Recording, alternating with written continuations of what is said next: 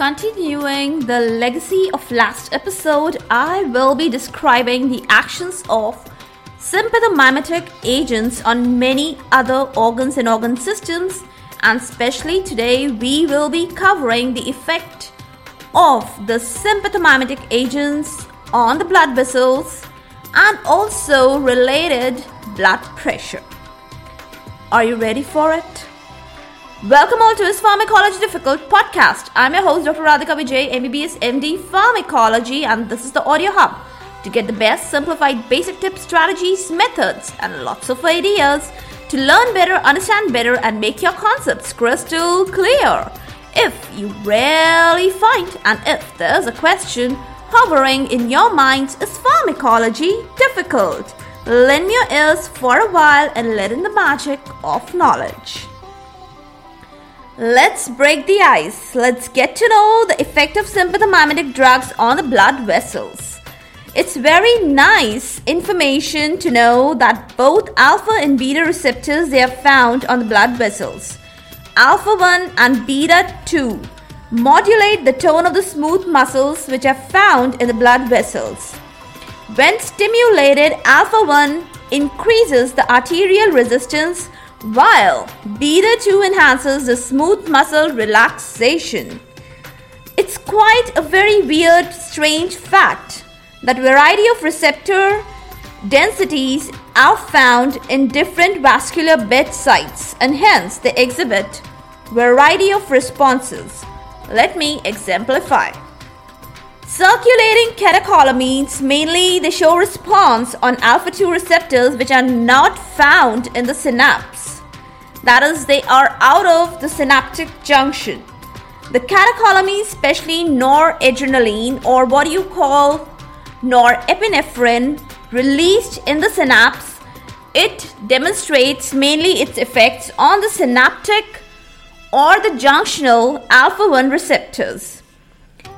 Now, you should know that alpha 1 receptors, they are much more in amount or number, especially in the regions of dermis, that is skin, mucosa, splanchnic and renal blood vessels.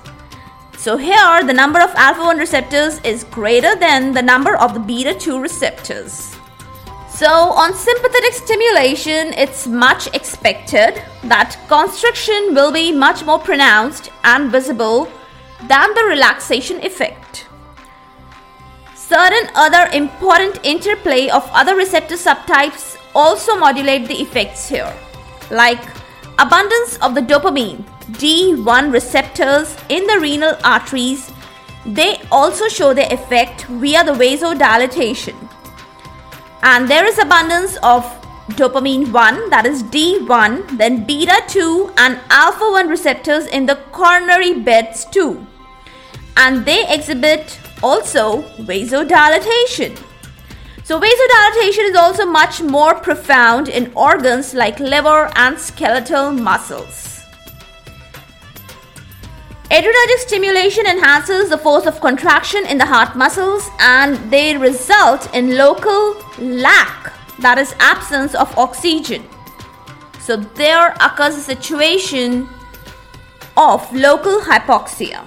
Now this local hypoxia that develops, it affects in the form of coronary dilatation. Stimulation of alpha 2 receptors found on the endothelial cells of the coronary arteries, they in turn release nitric oxide, that is capital NO. Now the release of nitric oxide, you all know nitric oxide is also known as the endothelium derived relaxing factor, that is capital EDRF. That leads to the effect of vasodilatation. And what more can you expect? Added to this is the abundance of beta 2 receptors stimulation. All in all, what is happening? Peripheral resistance is decreasing. And there is a lot of vasodilatation. A little contrast view is found in the pulmonary vessels. Now I'm talking about the lungs, where alpha 1 effect is more pronounced, so the pulmonary vasoconstriction occurs and that results in decongestion. Now, If the situation of emergency arises, say in the state of fight or flight, what will happen? The coronary and the skeletal muscle dilatation occurs, especially in the blood vessels. Kidney perfusion is absolutely fine. There is no problem there. The skin beds, the pulmonary beds, the splanchnic and the mucosal beds, they are slightly vasoconstricted. There the congestion occurs. I'm sure you caught a wonderful view of the blood vessel constriction or the dilatation on different areas perfectly. There is no confusion and there is no dilemma regarding the perfect picture of the blood vessels at various sites. Now, closely related to the peripheral resistance is the blood pressure, right? So let's talk about it. I'm sure you know what I'm hinting at. If we talk about individual catecholamines, then to start with, let's talk about noradrenaline. Noradrenaline has no beta-2 effect, so it causes the rise in blood pressure via alpha effect. There is no vasodilatation, but systolic, diastolic and average, that is mean blood pressure, they all rise, that is they are increased. Secondly, let's talk about adrenaline. Now, adrenaline or epinephrine given by a slow parenteral route, it highly affects the vascular beta-2 receptors as compared to the alpha receptors. It can be given either intravenous or subcutaneous slow route. It causes rise in systolic blood pressure, but the diastolic blood pressure, it falls. And what about the average or the mean blood pressure? Well, the average blood pressure and also the pulse pressure, they both rise. So everything is rising except the diastolic blood pressure. Now, since we have talked about the slow parenteral route infusion of adrenaline, next we should know about the speedy injection of adrenaline. What effect does it have?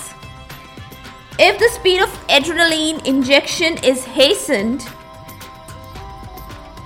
then as on the experimental route or basis, it has been observed in the animals. Yes, I'm talking about the experimental animals. In them, both the systolic and the diastolic blood pressure rise. Why? Because the alpha effect, it rules over the beta effect. In this speedy injection, everything is happening very fast. The blood pressure is rising fast due to fast alpha effect. Then, can you imagine there is a fast uptake too? And because the reuptake of the adrenaline, its termination of action is very fast again. And the blood pressure is returning to the normal fast. I hope you are getting it. But, now this is only the alpha effect I'm talking about. The beta-2 effect, that is a later effect, it stays on. And the average blood pressure, it falls down due to the continued effect on the beta-2 receptors. Now the picture you can imagine is crystal clear. It's a biphasic response. Rapid rise due to alpha effect, then there's a reuptake and there's a termination of action of alpha. So the blood pressure is returning to normal, and then there is a later beta-2 effect due to which the blood pressure is further falling down. Next, we will talk about the effect of isoprenaline. What happens? Isoprenaline shows effect only on the beta receptors, both beta-1 and beta-2. So beta-1 stimulation enhances the cardiac effects, while beta-2 stimulation, it causes vasodilatation. Now, because of this mixed effect, what actually happens? There is a rise in systolic blood pressure, but there is an enhanced fall in the diastolic blood pressure. Yes, a profound fall in the diastolic blood pressure. Overall, the average or the mean blood pressure falls down. So this effect is Again, very different from the effect of noradrenaline and adrenaline both. Now the time has come that I should ornament my end notes of the commendable vocals. I want to highlight today's episode by giving an account of vasomotor reversal of tail. I'm sure you have heard of it, but what is it? Now this is the right time, the apt time that I should narrate this. As I've talked about adrenaline effect due to rapid infusion, remember the rapid infusion. Initially the alpha receptor effect is seen, there's a rise in blood pressure, there is a rapid reuptake and a rapid termination ensues, so blood pressure returns to normal and there's a later fall in blood pressure on account of beta 2 effect. This whole thing is a repetition. What if I say that I introduce an alpha blocker after this biphasic response? Well, alpha effect will be blocked, that is for sure. And you can close your eyes now to imagine that if there is no alpha effect, now imagine there is no biphasic effect, only there is fall in blood pressure due to the beta 2 effect.